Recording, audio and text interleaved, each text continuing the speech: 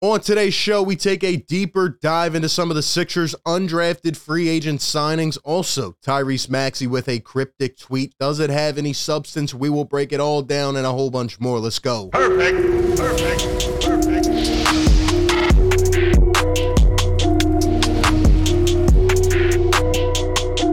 What is going on, everybody? RB here. Welcome into Philly Take with RB. Like always, leave a like if you do enjoy this content. Feel free to subscribe and ring that notification bell so you don't miss any of the upcoming content. Today, we are back, and we're breaking down some of the undrafted pickups. I always love these stories, especially guys who come from their own cities, and they're the guy, right? They're the main guy. They're all over the press. And then they go and they realize, even though it's a small world, a lot of opportunity, a lot of hungry players coming in, trying to earn spots, and they're chasing their dream. And, there's only 60 slots in the draft, so there's not room for everybody. And these guys have talent. It's just who will bring it out of themselves, right? Who will make the most out of it? I love that opportunity factor. And the three guys that the Sixers picked up post-draft the other night after the DeAnthony Melton trade, Aminu Mohammed, Michael Foster Jr., and Julian Champagnie. I think one of these guys is an absolute steal. We will get into that. But we start with Aminu Mohammed.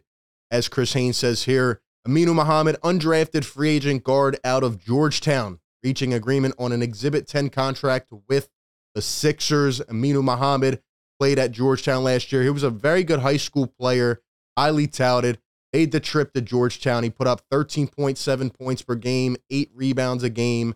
An interesting, switchable defender, athletic player. Maybe that's why the Sixers went in and gave this guy a chance.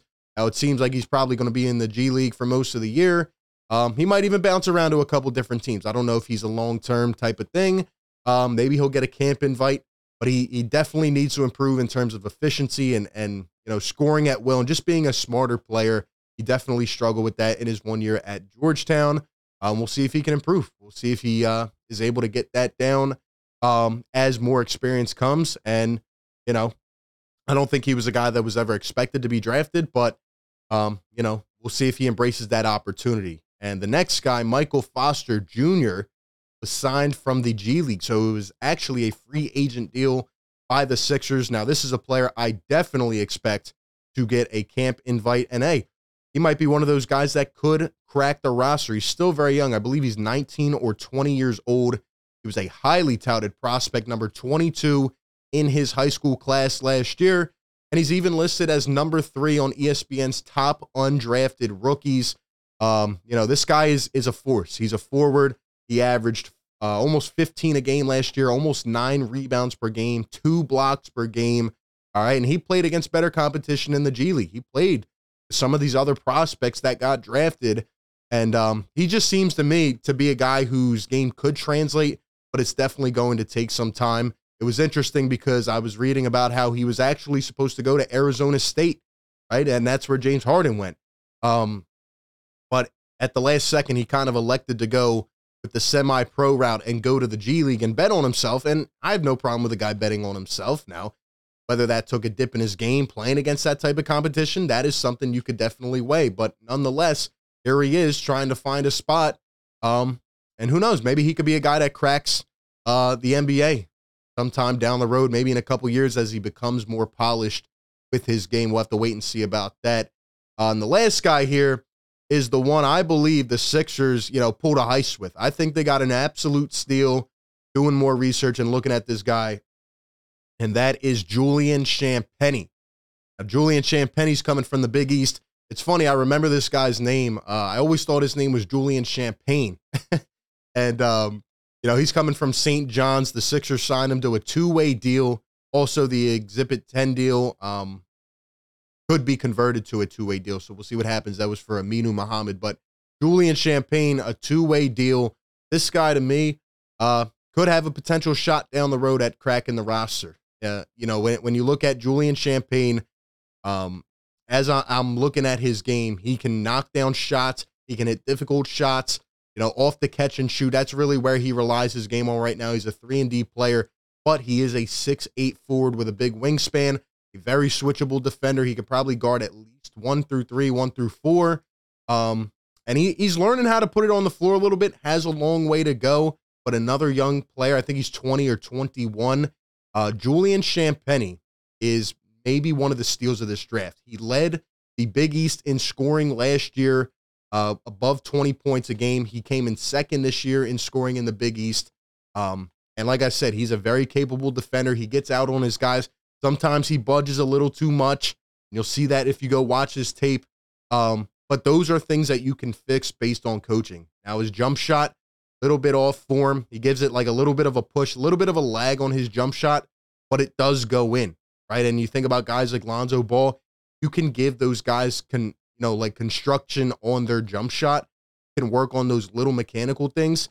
Overall, though, this guy has the confidence of a warrior.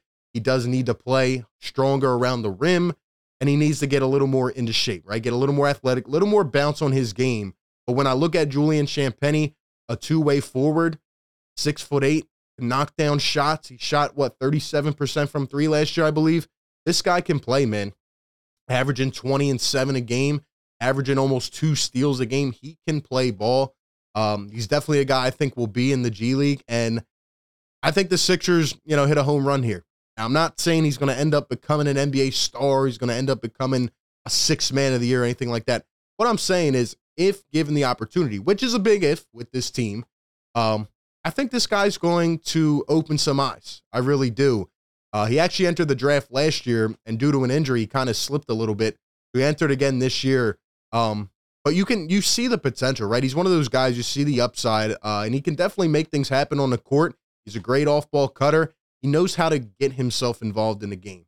And I'm really big on his game. I really am. Here's then an article snippet from someone who was talking about Julian Champagnie, 6'6" without shoes, and 212 at the NBA draft combine. And he averaged 19.2 a game, 6 rebounds, 2 assists, and 2 steals as a junior. He did make 33.7% of three-point tries, says Sam Viceni of The Athletic, but that is an ungenerous reflection of his shooting ability. Quote, a ridiculous 73% of his catch-and-shoot opportunities were guarded last year, which means that he hit 32% in those scenarios. He's a better shooter than that, makes them off relocations and with a hand to his face, and hit step-backs going to his right and to his left. Yeah, and adding on to that, when I watch his game, he has like this little jab step he goes to. He needs to develop more, especially with his handles, or he could become a one-dimensional player, and that would not bode well. We've had forwards here that can't really put it on the floor. If you get this guy the right kind of coaching and development, and he can, really add that to his arsenal, especially as a young player, this could be a steal of the draft. I really believe that. Now, obviously, you kind of want that from Jaden Springer being your first-round pick last year, but hey, at this point, if you can contribute, if you can develop and be that guy, you have to be given an opportunity, in my eyes. And I'm really high on Julian Champagnie, and it'll be interesting to see his route and see how he goes this year as we move forward. The other thing we wanted to get into today is the Tyrese Maxey stuff. Started getting some notifications earlier today. People were worried. Tyrese Maxey put out this tweet and deleted it. Said, never again. He almost deleted it instantly, apparently. People were sending this to me. Like, what does this mean? Is Tyrese Maxey getting traded? Does he hate Philadelphia? Somebody piss him off? I don't know what this means. I really don't know, but he did put this on his Instagram story. He says, I'm so locked in. By the way, Tyrese Maxey is getting a little buffer as well. You saw the drastic change in his body from last year, or, his rookie year to last year. And now it looks like he's getting even bigger, more athletic. This kid works. Like, I'm in love with Tyrese Maxey's game, not only because of his drastic improvements from one year to the next, but just the heart. It embodies Philadelphia. Do I dare make a comparison like an AI? This kid wants it, man. He wants it. That's my favorite thing about Tyrese Maxey. Yeah, he's adding step back, threes from 35 feet out. I love it. Yeah, he's adding a great floater to his game. Yeah, he can blow by anybody. I love the kid's dog, man. He wants it bad. And I'm just really excited about him. And I will tell you right now, I don't know what that tweet meant, but what I do know is the Sixers are not, I repeat, not trading Tyrese Maxey. It just would not make sense. Daryl Morey loves him. He's not moving, okay? I don't know what that was. But But at age 21, this guy had improved in 1 year more than most players really improve in 5 years. I'm just being honest with you. And here's a tweet I put out the other day, a clip from Tyrese Maxey. By the way, how good is it knowing that an off-season jump shot video will actually translate to the court, unlike other people, okay? Tyrese Maxey was third in the league in three-point percentage this past year at age 21. A guy who shot 29% in college, a guy who came in his rookie year and shot around the same thing he could not knock down. And in 1 year, given more opportunity, he might not have even, received that opportunity. And he comes out here and embraces it. He embraces the role. Yeah, he struggled in the playoffs a little bit. He had some big moments. He had some small moments. He will learn. He's 21 years old.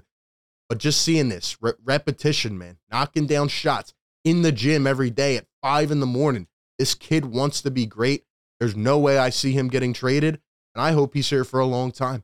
I really think Tyrese Maxey, I think the potential is written on the wall. You can see it, man. But most importantly, he wants to be great. And with that work ethic, with that mindset, I think this kid's going to be something special. And I'm excited to see the leap this year. If he made that much of an improvement last year, imagine this year. But we'll wait and see what happens, man. Those are my thoughts. I want to hear from you on everything. Give me your thoughts down below in the comments section. Like always, I appreciate everybody for tuning in. Be sure to like, comment, subscribe, and like always, I will catch you on the next one, man. Peace. Perfect.